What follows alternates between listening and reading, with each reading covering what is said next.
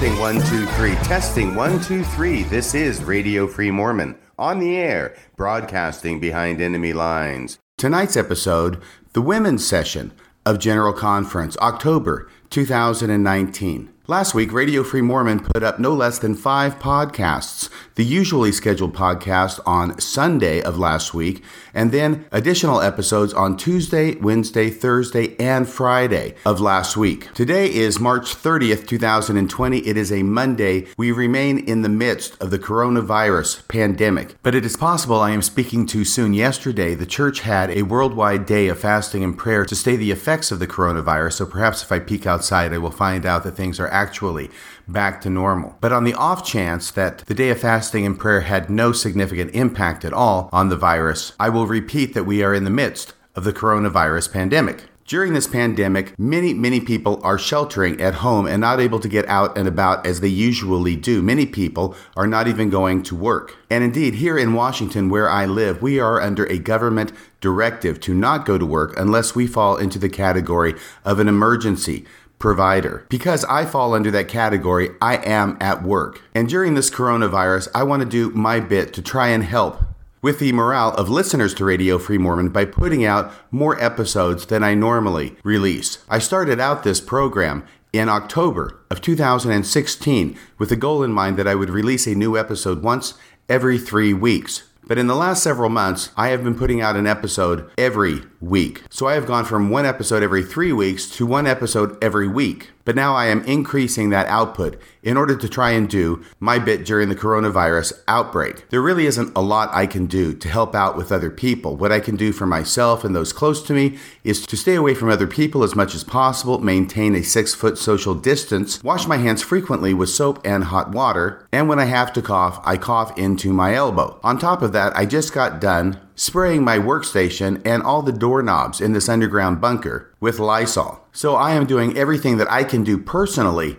in order to combat this coronavirus. But when it comes to the big decisions that are being made on a statewide and nationwide scale, there is little to nothing I can do about those decisions. And so when I saw that Andrew Lloyd Webber was streaming video, playing songs from many of his wonderful musicals from over the years, and then when I saw Sir Patrick Stewart actually reading Shakespeare in order to help people at home weather the coronavirus, I thought maybe I could do something as well. Now, Radio Free Mormon may not be up there on a par with Andrew Lloyd Webber and Sir Patrick Stewart. I'm certainly not saying this is Shakespeare, although it might be kind of close to Cats at least. But what I have been doing in the last several episodes is going back to the General Conference session from October of 2019 and going over highlights, things that struck me in the different talks that were given. My goal is to get my commentary out on last General Conference before this General Conference is in the record books. And this General Conference coming up will be this coming weekend, the first Saturday and Sunday of April. We have gone through the talks in the Saturday morning session. We have gone through the talks in the Saturday afternoon session, and now we arrive at the Saturday evening session of General Conference. Now, historically, ever since I joined the church back in 1978, the Saturday evening session of General Conference was reserved exclusively for the priesthood session. This is when all members of the priesthood, ages 12 and up, would attend this General Conference session and would be addressed by holders of the priesthood, i.e. the usual general authorities that we hear during the other sessions of General Conference, and yet they would restrict their comments to subjects relating more to the priesthood and the holders of the priesthood than the subjects that are typically addressed in the other sessions. Now, at some point, many years ago, the women started to get their own session of General Conference. And by that, I mean not so much a session as a special women's meeting, which was held the week before General Conference. At that meeting, the women would gather and they would be addressed by different women's leaders and also by male leaders of the LDS Church, usually the 3 members of the First Presidency. Now, the reason I say that I may be overstepping the line by saying that that was a session of General Conference, because if memory serves, a number of years ago, the very terminology of what to call this meeting or session came into focus. I think that historically it was called a meeting. It was not considered a session of General Conference. And then a number of years ago, one of the leaders of the LDS Church, and I think it was President Uchtdorf, though I could be wrong about that, but in one of his regular talks during General Conference, he referred to the women's meeting as a session. and this ignited a firestorm of controversy. Was this meeting of the women a week before General Conference just a meeting that was not part of General Conference, or was it a session that should be considered part and parcel of General Conference? And when the dust had finally settled, it was determined by the LDS Church that indeed the women's meeting would be considered a session of General Conference. After that decision was made, another decision was made that since it was a session of General Conference, it would not be held the week before General Conference. Instead, we would have it the Saturday evening of General Conference. And the way this would be done is that the priesthood session, which was always historically on the Saturday evening of General Conference, would be held not every General Conference, in other words, twice a year. Instead, it would be held only once a year, during the April General Conference. And during the October semi-annual General Conference, the women's session would be on Saturday evening. And this is what happened on the Saturday evening during the October General Conference, is that the women's session was held at that time. There were 6 talks given during the women's session. The first 3 were given by women leaders in the church, and the last 3 were given by the First Presidency. Now, from one point of view, we can look at that and say that we have to have male leaders at the women's session because we can't let the women be exclusively in control of it, because who knows what mischief they might get up to if left unsupervised. On the other side of it, though, the vast majority of women who are attending this conference sustain the members of the First Presidency as prophets, seers, and revelators, and are probably overjoyed to have them address the women specifically and in particular during this session of General Conference. The first talk was given by Reina I. Aburto, the second counselor in the Relief Society General Presidency, and her talk is titled, "Through Cloud and Sunshine, Lord, Abide with Me." Now, her talk is absolutely remarkable, and it got a lot of attention because it dealt openly and expressly with the subject of women's feelings of inferiority in the church. And these feelings of inferiority and inadequacy are honestly come by in the LDS Church because the women, as much as, if not more than, the male members of the LDS Church, have a massive amount of pressure put on them through the LDS context of being not only incredible, faithful Mormons, those who do their visiting, teaching, or ministering, those who do their callings, those who do all the 101 things, maybe even the 1,001 things that every member of the church is supposed to do.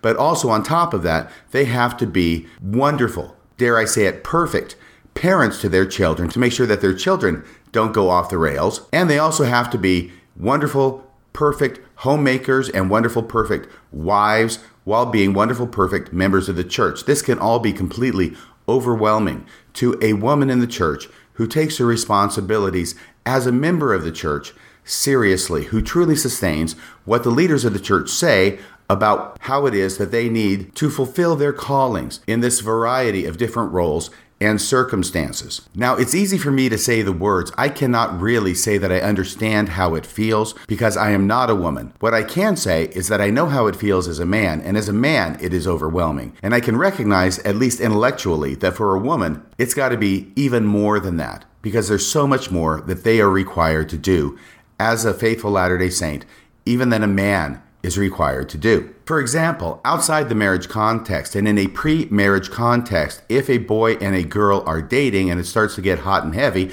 because the boy is generally more sexualized than the woman. I know that's a gross overgeneralization. I hope you will bear with me. But in those situations where the boy is wanting to move things forward in a sexual manner more than they should be under the law of chastity, the church in a number of different talks and in a number of different ways puts the burden upon the girl, puts the burden upon the woman in those situations to turn off the steam and make sure it doesn't go beyond what is appropriate. There is sort of the idea of boys will be boys, but girls need to be in control of the situation and make sure that the law of chastity is not violated. Now, I don't want to overstate that because boys are certainly not given free license within the LDS Church. They are told that they need to respect the women that they go out with, the women they date, that they should not be doing these types of things. Those are the messages that are given to the boys.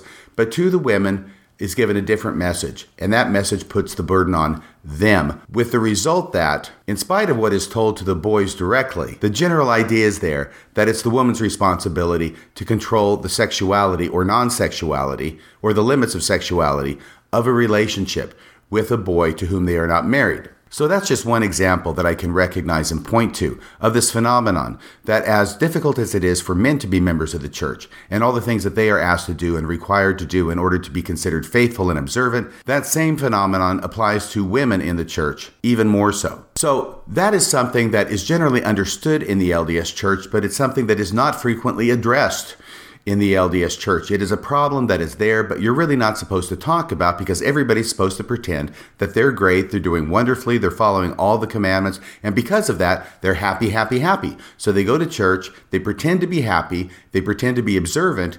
In other words, women as well as the men understand that through keeping the commandments, that is the only thing that will make them happy.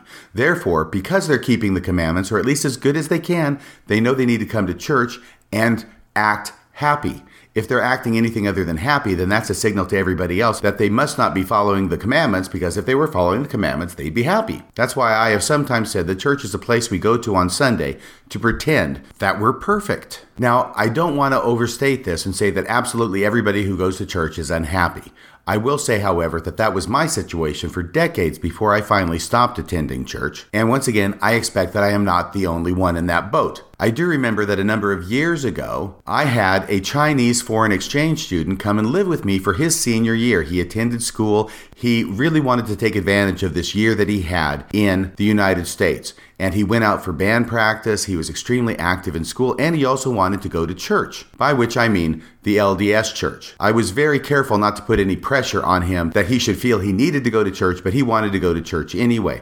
And I remember the very first time he went to church was the first Sunday in September of whatever school year that was, which was also Fast and Testimony meeting. And we had a number of people get up there, and they bore their usual testimonies. There were a lot of tears shed. There was a lot of talk about difficulties that people were going through, but how with the power of the priesthood and the power of the Savior and faith in Jesus, that they were able to muddle through those difficulties. And as I say, I have been experiencing this for decades, the first Sunday of every month, and so this was nothing new to me. But I remember looking at this foreign exchange student after the meeting was over and asking him what he thought. And he paused for a second and then said in his somewhat broken English, why is everybody so sad?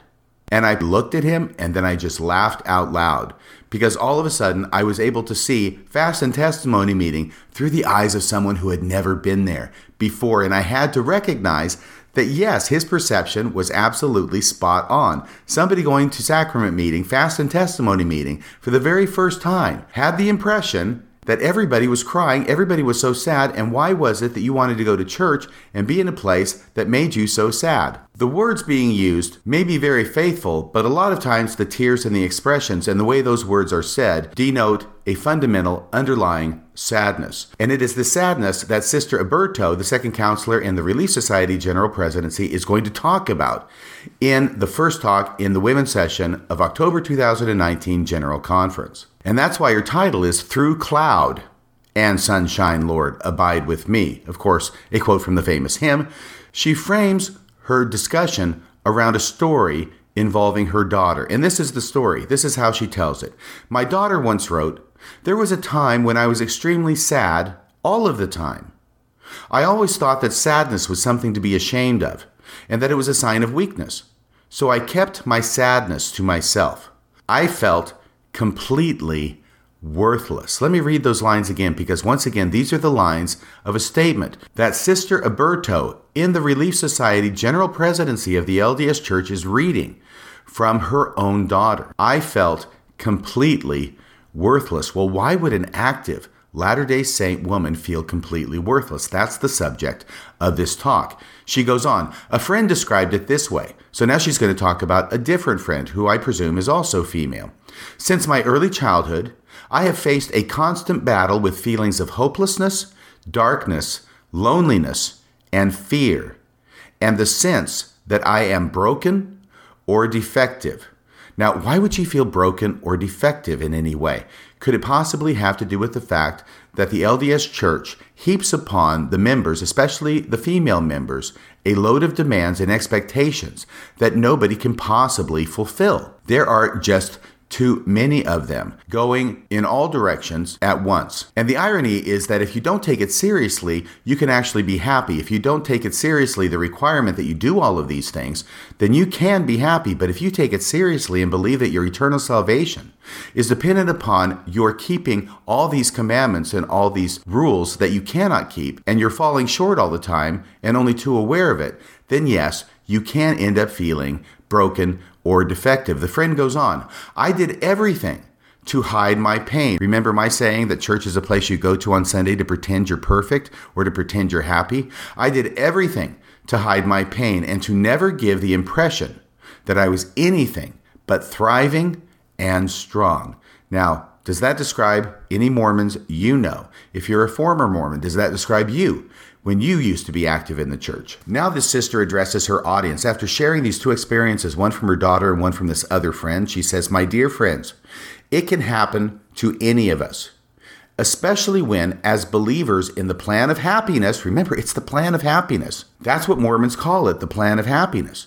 As believers in the plan of happiness, we place unnecessary burdens on ourselves by thinking we need to be perfect now. Now, there's a lot going on in this sentence. First off, I want to give kudos to this sister for recognizing this phenomenon in the LDS Church among the sisters and talking about it openly in General Conference. This is hugely important. On the other hand, I have to notice that even while she is giving this talk, she is taking the blame for this phenomenon, the blame for this expectation of doing all these things that we cannot do, and not placing it upon the leaders of the church who are the ones who are responsible for these expectations, but taking it upon herself, taking it upon the sisters themselves, and by her talk, placing the fault upon the sisters that she is addressing. Let me repeat this. My dear friends, it can happen to any of us, especially when, as believers in the plan of happiness, we place unnecessary burdens on ourselves by thinking we need to be perfect now. So even while she's addressing this, she's keenly aware of the fact that she needs to not be placing blame for this where it belongs, which would ultimately be on the three members of the First Presidency who are seated immediately behind her and listening to her talk in General Conference. She goes on, such thoughts can be overwhelming. Achieving perfection is a process that will take place throughout our mortal life and beyond, and only through the grace of Jesus Christ. So here she attempts to try and alleviate some of this burden that the sisters are feeling, that indeed her daughter felt, that her friend felt, and one suspects that probably she felt as well, at least at some point in her life, if not currently. And she's going to try and say that achieving perfection is a process, so we don't have to do it all right now. And I think this is a good message. What's going to happen, however, is that unfortunately, she's going to give this message of, hey, you don't have to do everything right now. But by the time she gets to the end of her talk, she's going to pull the rug out from everything that she has said, all the solace she has given, and she is going to go back, perhaps even unconsciously, to a message of, yes, you have to do everything that you're supposed to do right now. And ironically, she will do it in the context of quoting the prophet, President Nelson, who is sitting right behind her. We'll see how this plays out. If we scroll down in her talk, after having spoken about Jesus' grace and how it makes up for things that we can't do on our own, so we always have a friend in Jesus, we can rely on him to make up for those things that we lack. She says this, for those of us currently struggling or supporting someone who is struggling, so this is the group to whom she is speaking specifically, to you people who are struggling, let us be willing to follow God's commandments so we may always have his Spirit with us. So you see how now she's come back around and she said, you're in this problem. You're struggling because you think you have to follow all of God's commandments right now. And then she comes around at the end and says, in order to get out of this struggle, you have to do the thing that is putting you in this difficult position and causing you to struggle in the first place, i.e., keep all the commandments of God. Once again, she says, for those of us currently struggling or supporting someone who is struggling, let us be willing to follow God's commandments so we may always have his Spirit with us. And now she goes on to quote President Russell M. Nelson as saying the following, quote, nothing opens the heavens quite like the combination of increased purity. See, where you are right now, not good enough, must increase it, must do more. And increased purity is an interesting phrase because it means that no matter where you are, it's not good enough. You need to increase it. Yes, these are the kind of teachings from the leaders of the church, i.e. the one sitting right behind you, Sister Roberto, that are causing these problems in the first place. It is not the sisters who are putting this burden on themselves. It is the leaders of the church, the male leaders of the church, who are putting this burden on the sisters. And unfortunately, it is this particular sister, Sister Roberto, who even in the context of trying to recognize and alleviate this burden is going to once again put it back on the sisters in spades. This is a talk like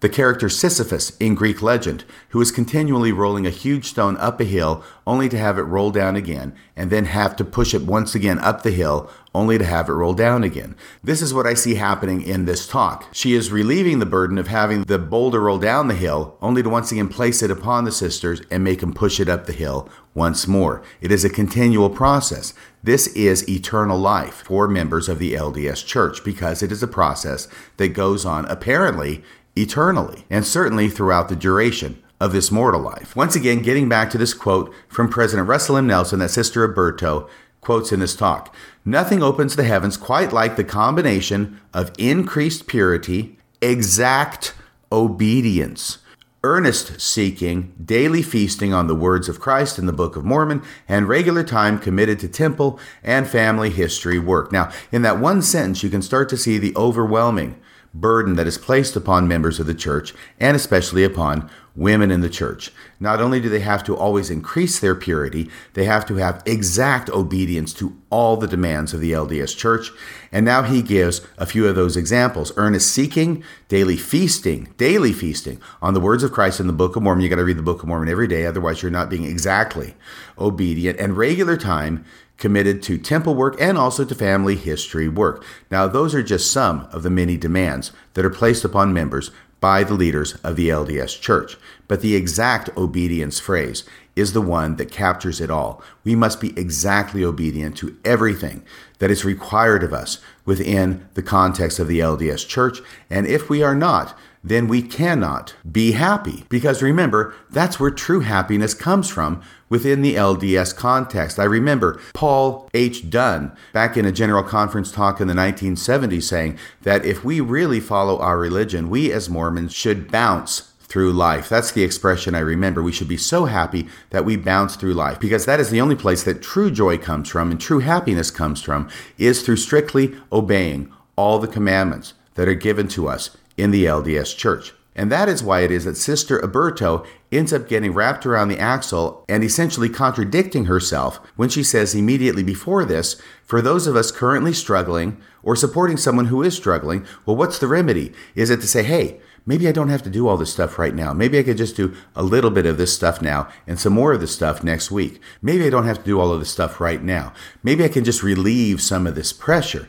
But no, we can't relieve the pressure, because if we relieve the pressure, then we're not really going to be happy. Instead, we're going to be miserable. The only way to really relieve the pressure is to put the pressure back on and to do everything that we're required to do, even when it's actually impossible to do everything that we're required to do. This is the conundrum that LDS members are in order to seek happiness. And this is why she says, if you're struggling right now, let us be willing to follow God's commandments. And to what degree should we be willing to follow God's commandments? Well, that's where she quotes Russell Nelson, with exact obedience. So Sister Roberto is able to recognize the problem, she's able to enunciate the problem, but her solution to the problem is what causes the problem in the first place. It is ultimately a self-defeating talk. This is a talk like a push me, pull you in Dr. Dolittle. That would be the llama that has heads on both ends, and it's always trying to walk in opposite directions at the same time, with the result that it never really goes anywhere. And unfortunately, she mixes grace with works in the time-honored tradition that Mormons have done through a very much abused passage in the Book of Mormon. And I think you probably know what that passage is. Here's what she says in her final paragraph. I testify to you that through cloud and sunshine, the Lord will abide with us. Our afflictions can be swallowed up in the joy of Christ. And here it is by grace that we are saved, after all we can do. So here's the problem in a nutshell. We are required to do everything that we can do before the grace of Christ kicks in to save us. And that is the common interpretation of this passage in the Book of Mormon. It is the common interpretation which she appears to adopt. And the problem with this common interpretation is that nobody does all they can do. There will always have been something else that you could have done. You could have always read your scriptures a little bit longer. You could have always attended the temple a little bit more. You could always have done a little more family history. You could have always been a little bit better visiting teacher or ministering teacher. You could have always done a little bit better in your calling. You could have always done a little bit better as a parent and as a wife. So this whole talk is a setup for failure. This whole talk is a setup for misery, and this whole talk is a setup for more women and more members of the church feeling defective and broken. It is a talk that if she had stopped halfway through, it would have been, in my opinion, a resounding success and perhaps even a historical talk in the history of General Conference. But what she ends up doing is very similar to what Elder Holland did a couple of General Conferences ago when he gave a similar talk where he talks about how difficult it is and how overwhelming it is to think that we have to be perfect even as our Father in heaven is perfect. And then he laughs about it and he goes through a number of anecdotes and a number of scriptures to talk about why it is that we need to not be so hard on ourselves, but ends up by the end of his talk coming down in the exact same location as Sister Alberto, which is that we have to keep all the commandments of God with exactness. Because really, even though LDS leaders recognize this phenomenon of sadness, of brokenness, of even depression in the LDS Church because of the commitments placed upon them by the Church, they are constitutionally incapable of getting away from their theological linchpin that you have to do everything that you're told to do and supposed to do if you're going to be saved in the celestial kingdom and if you're going to be happy. And so once again, this is why it is that so many people go to church pretending to be happy when actually they are anything but. And this problem is only exacerbated by the fact that this is pretty much what everybody's doing. Everybody's dealing with difficult situations. Everybody's dealing with difficult problems. Lots of people are dealing with depression and feeling broken and defective, and I'm just not good enough because I can't do everything I'm supposed to. But they know they're supposed to pretend to be happy, so they all go to church. They all pretend to be happy. And so I go to church. For example, I'm feeling broken. I'm feeling defective, but I'm looking around at all these other people pretending to be happy. And the problem is that I think that they really are happy, and they really are keeping all the commandments. And I'm the only one who's not. I'm the only one who's defective, which just increases the feelings of isolation, the feelings of loneliness, and the feelings of despair that I myself experience. I think that I'm the only one going through this when in fact, it's really pretty much everybody who's in the same boat. Okay, that's the end of that talk. The next talk is called Honoring His Name by Lisa L. Harkness. You see, even the sisters get middle initials when you become a leader in the church.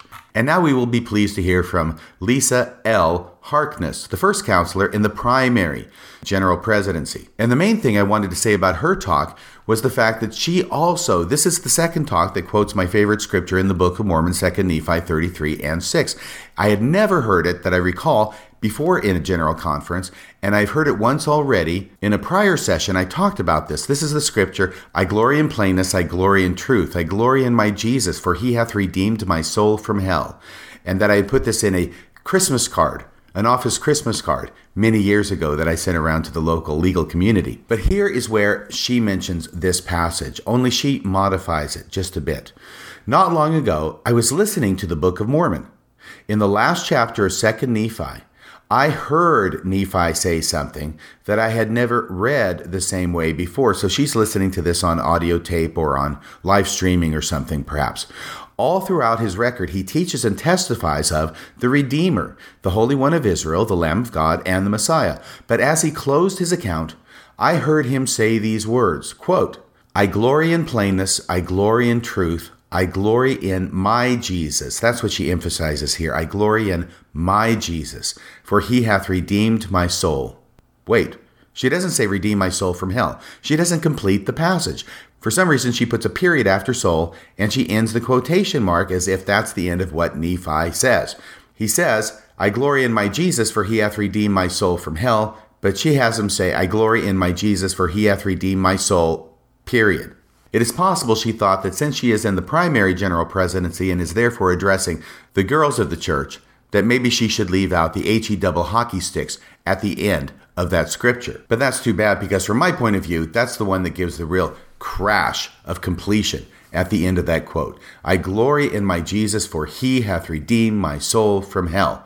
If you drop off the my hell part, just doesn't do it for me. But I understand why it was that she probably did this. Boy, this reminds me, when I was a kid, I must have been 12 years old or so, and me and one of my brothers, I know that's incorrect grammar, sorry Mom, she's passed away, when my my brother and I, one of my brothers and I were traveling with my mom between Texas and Washington by car, and we stopped in a motel one evening, and I remember talking with my mom about the word hell, because I wanted so much to swear, and hell was a great swear word, but my mom was kind of down on me swearing. And so I talked to her about the word hell, and she says, well, hell does appear in the Bible, so I guess it's okay to say. And boy, I started saying hell this and hell that for the rest of the trip because I got the green light from Mom. I could not say hell enough. So now we get to the third talk by the third woman in the women's session of General Conference. This is Bonnie H. Cordone. Yes, she gets a middle initial as well. Bonnie H. Cordone. She's the Young Women General President. So we started off with the Relief Society presidency member speaking, then the primary general presidency member for the girls, and now we're going to have the Young Women General President speak. And I want to make a couple of comments about her talk. The first comment I want to make has to do with a story that she tells, and here we're going to get once again back into the theme of the General Conference Death March. You cannot go too many talks in General Conference without stumbling over one of these talks about somebody who gets terribly ill, a member of the church who gets priesthood blessings, but those priesthood blessings do not work. They die anyway. And here's the next story we encounter that follows this theme. And here's what Sister Cordone says. And finally, meet my dear friend Ashton. Now she's showing pictures of different girls up on the screen. And this is the last story she's going to mention. And she shows a picture of a young girl and says, and finally, meet my dear friend Ashton, an extraordinary young woman who passed away after a 6-year battle with cancer. Her strong testimony of the atonement of Jesus Christ still echoes in my heart. Well, that's all she has to say about Ashton. But unfortunately, and this is tragic, and once again, I'm not making fun of these stories. They're horrible. They're awful for Ashton, for her family, for her friends, for everybody concerned. This is not something to be made light of. I only bring it up to show that Ashton, who is a young woman, who is a member of the LDS Church, who gets cancer, obviously is receiving many, many priesthood blessings. And yet, after a 6-year battle with cancer, she passes away. And apparently, the miracle here is that her strong testimony of the atonement of Jesus Christ still echoes in my heart. Well, one wonders if a strong testimony of the atonement of Jesus Christ is not the same thing as having faith in Jesus Christ, because we read in the scriptures, both in the New Testament as well as in the Book of Mormon and in the Doctrine and Covenants, that if a person has faith in Jesus Christ, they can be made whole, and especially is that so within a church that claims to have the healing power of the holy priesthood of God. I really, really wish that this story had been told as follows. And finally, meet my dear friend Ashton, an extraordinary young woman who contracted cancer, received a priesthood blessing, and was miraculously healed. Isn't that the story that we all want to hear? Isn't that the story that we should be hearing at least sometime in General Conference?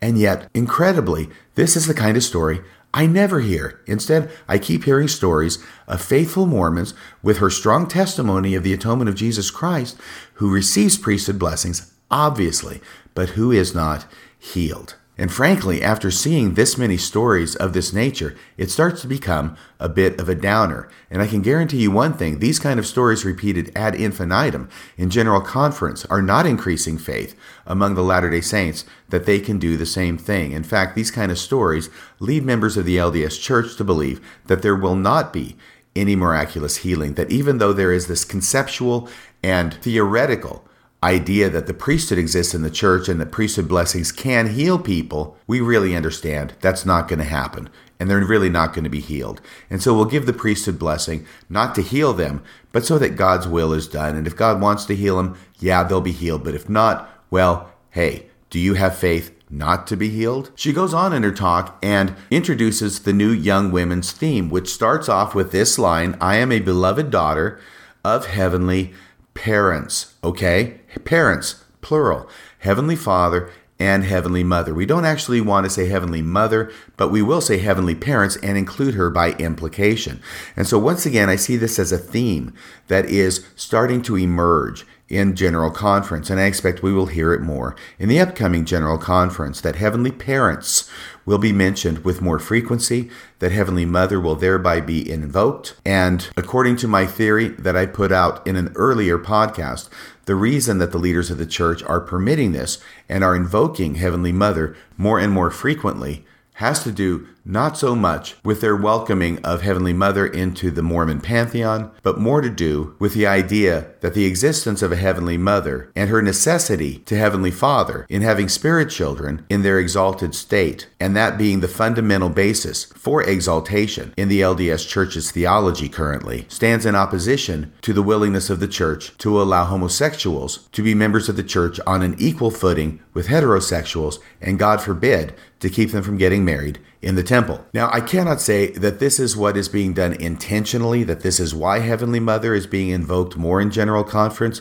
All I'm going to say is that whether it's intentional or not, this is the effect that it seems to have, as in squashing the homosexual agenda within the LDS Church of their desire to be had in the LDS Church on an equal footing. Indeed, it was just a few weeks ago that there was a huge controversy at BYU, where they modified the honor code to take out the penalties for homosexuality and homosexual expression on campus or otherwise by students at Brigham Young University. And when this was taken out, it was thought that this meant that the church had eased its restrictions on the expression of homosexual affection. Certainly not that they were okay with homosexual sex going on, but that they would be okay with expressions such as dating or holding hands or even kissing. In other words, that homosexuals on BYU campus could do the same kind of things that heterosexuals could do, and it would be okay. They would be treated equally, and they would be placed on an even footing. So there was great rejoicing among the students at BYU, both the homosexuals as well as the heterosexuals, who supported their friends who were gay and thought it was a great thing that they be able to be put on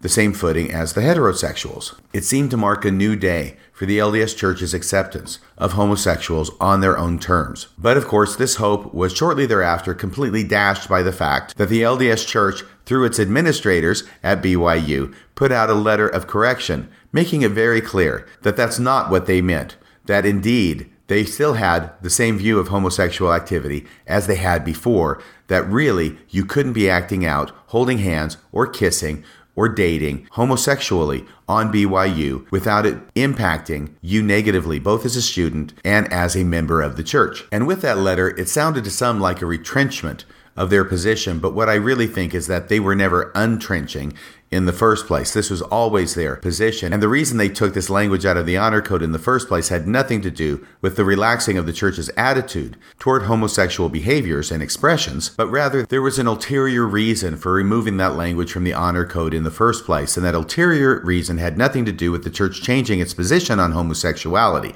Rather, it had to do with the church wanting to get along with other universities, with other hiring institutions, with other unnamed reasons. I don't know all the ins and outs. All I know is that obviously the church did not change its position, so it was doing it for an ulterior motive. And what they wanted was for the students to understand that even though they were changing the language in the honor code, they really weren't changing their position on the subject. And I'm sure they were appalled to see pictures on Facebook of girls kissing on BYU campus. And so I'm sure they were quite surprised that they actually had to issue a letter saying, hey, we didn't really mean it. We're just doing this for the outside world. We're just saying this to get along with the outside world.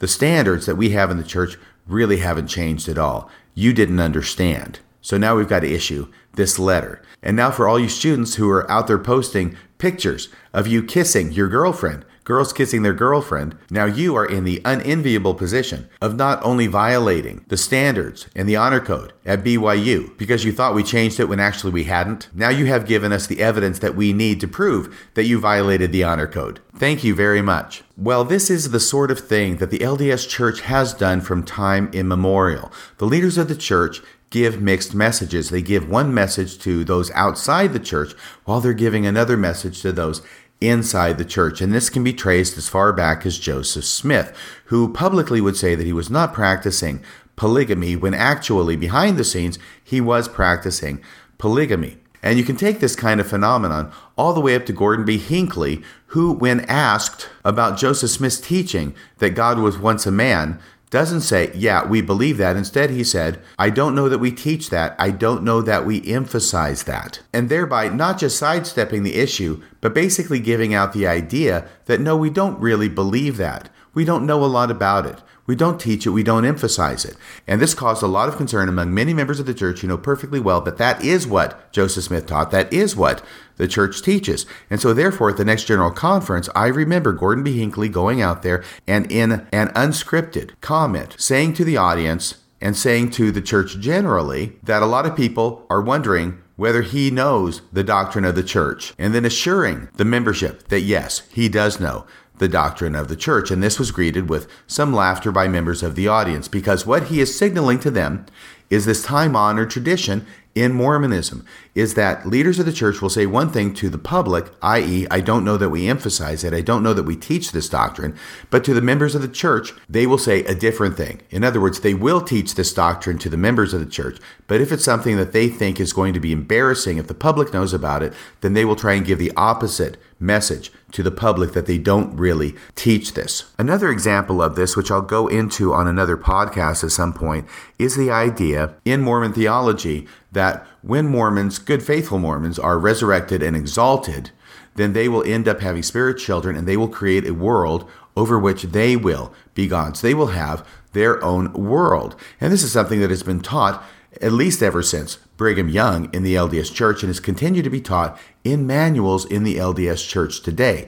But on the LDS Church website a number of years ago, a different message was given in the question and answer section, and I think it was on the church newsroom. So this is for the public. This is the message for the public. The message for the members is, yes, you will be exalted. Yes, you will have your own planet. But because that is an embarrassing kind of teaching for others outside the church to know, the message to the outside was, no, Mormons don't teach this. And once again, I wrote an article about that a number of years back, and I will probably revisit that here maybe this coming week. Maybe that would be a good time to do it, to show you what it is I'm talking about. But what I'm saying is that the Mormon Church has an established track record of speaking one thing to the public and another thing, which is a different thing, to the members of the church. Now, there are a number of problems associated with this kind of behavior. The first thing is that it gives you license when you're talking to the public to say something that is not true. It is church-sanctioned lying for the Lord, or at least dissembling for the Lord, or at least equivocating for the Lord. But in a circumstance where teaching what the Mormon Church really believes to the public, if that's going to be embarrassing and if it is thought that that's going to put the church in a bad light, then it is sanctioned to lie about it and say, no, we don't teach that. We teach something else. And over time, I'll say it's true for me at least, and once again, I don't think I'm the only Mormon who felt this way, that I could identify that in the leaders of the church. I understood that it was something that was appropriate, that it was sanctioned, it was okay, and then I would do the same thing in my life when I'm talking with people who are not members of the church. I would shade things, I would equivocate, sometimes I would probably even lie, because the overall goal, the most important thing, is to get people to have a favorable impression of the church. And if you have to lie about the church right now in order to make that happen, then that's okay. There'll be plenty of time later on, after they're baptized, after they've been to the temple, to tell them the truth. It is something I'm sure I have done in the past. It's not something I'm proud of, but I'm here to tell you that I have done it, and I expect many of my listeners have done it as well. And what I'm pointing out now is that we come by this honestly. If you can come by something dishonest, honestly, well, we have, because we have watched this behavior be patterned by the leaders of the church. And Gordon B. Hinckley just happens to be an excellent example of this with this particular incident. Now, there's a couple of other problems with this. If that isn't bad enough, there's another couple of problems with it. What happens if we look at a church leader who's saying something to the public and we think that church leader really doesn't mean it because he's speaking to the public, but actually the church leader does mean it? What do we do then? So the church leaders have taken away to a large degree their ability to teach things to the members of the church in the context of teaching it to the public, because if it's something that the member thinks is strange, they are likely to think that the church leader is just saying this to the public and they don't really mean it. And this is one of the reasons it was so difficult for church leaders when the time came that they really were renouncing the practice of polygamy to get the members to understand that that's what they really meant, because they had previously said they were renouncing polygamy when they weren't really renouncing polygamy. And so members kept thinking that the church was just saying this to the outside world when the reality was something different. That's one thing. But the other side of that coin is just as bad. What happens when the church leader says something to the public that is not strictly in accordance with LDS teaching, and the church leader is only saying it to the public in order to make the church look good, but it's not necessarily true? What happens when a church member listens to what that church leader is saying to the public and believes that that church leader is saying something that is true? What happens then? And this is sort of what happened on the BYU campus a few weeks ago. You end up having people actually believing what the church is saying, acting upon it, and then getting their hopes dashed and being put in compromising positions. Why? Because they trusted the leaders of the church. This is a really bad situation to be in, but it is a situation that the LDS Church has put itself in because of its tradition of saying one thing to the public and a different thing to the members. Okay, now once again, back to this third talk in the women's session of General Conference. This is where the announcement is made that the names Beehive, Maya Maid, and Laurel will not be used any further. Here's what she says. Third, with this new class organization, I'm just going to go to the third point. I'm not going to go through all the points. Once again, I don't want this podcast to actually be as boring as General Conference is, so I'm just going to focus on the things I find of interest. Hopefully you'll agree with me. Third, with this new class organization, all classes will be referred to by the unifying name of young women. So they're all young women now. We will retire the names Beehive, Maya Maid, and Laurel. So no longer Beehive, no longer Maya Maid, no longer Laurel. They're just going to be the young women. The young men, of course, will retain their names of their priesthood offices of teacher, deacon, and priest. She doesn't say that, but we know that to be the case from Elder Cook's comments earlier. Oh, and Bonnie Cordon is going to echo President Nelson's title for all the youth as the Lord's Youth Battalion. You remember that President Nelson mentioned that term twice in his comments earlier on Saturday. Elder Cook mentioned that phrase once out of deference to President Nelson, and now Sister Cordon, the Young Women General President, will also mention that phrase. You see, when the prophet tries to get a phrase to catch on, everybody else is supposed to play along and help out. That's how we do it in the LDS Church. Put your shoulder to the wheel, push along. And here's what she says. Yes, this is how we gather Israel. Oh my gosh. Okay, so this is going to be a confluence of those two themes. Once again, this redefinition of the gathering of Israel, and once again, this iteration of the Lord's Youth Battalion. Here's what she says. Let me go back a little bit. The role and purpose of class presidencies have been strengthened and more clearly defined. The work of salvation is one of these significant responsibilities. So it's the work of salvation that we're leading up to, particularly in the areas of ministering, missionary work, activation, and temple and family history work. Yes, this is how we gather Israel. So once again, this theme, we have to change the definition because we are no longer actually gathering Israel to a central place of Zion in Jackson County where we will build the city of Zion. Instead, the gathering of Israel is ministering, missionary work, activation, and temple and family history work. She says, yes, this is how we gather Israel. And then she says, a glorious work for all young women as members of, drumroll please, the Lord's Youth Battalion. So this is the fourth time that the young people in the church are called the Lord's Youth Battalion. I expect it will be mentioned at least 3 times in the upcoming General Conference. We will see how that plays out. Okay, that's all for now. So in this episode, we have covered the talks from the 3 women who spoke in the women's session of General Conference, October of 2019. In the next episode, we will go over the really important talks. I mean, we know who the important talks are given by, right? That's by the First Presidency, who will speak in the last half of the women's session. We will cover the talks by Henry B. Eyring, Covenant Women in Partnership with God, 2 Great Commandments by President Dallin H. Oaks. I'll have a lot to say about that talk. And finally, President Russell M. Nelson's talk, Spiritual Treasures. So remember, in the midst of this coronavirus epidemic, wash your hands frequently with soap and hot water, stay away from crowds, maintain a social distancing space of at least 6 feet from the nearest person. If you have to cough, cough into your elbow and not upon your neighbor. And together, we will lick this coronavirus. That's about all for tonight. Until next time, this is Radio Free Mormon, signing off the air.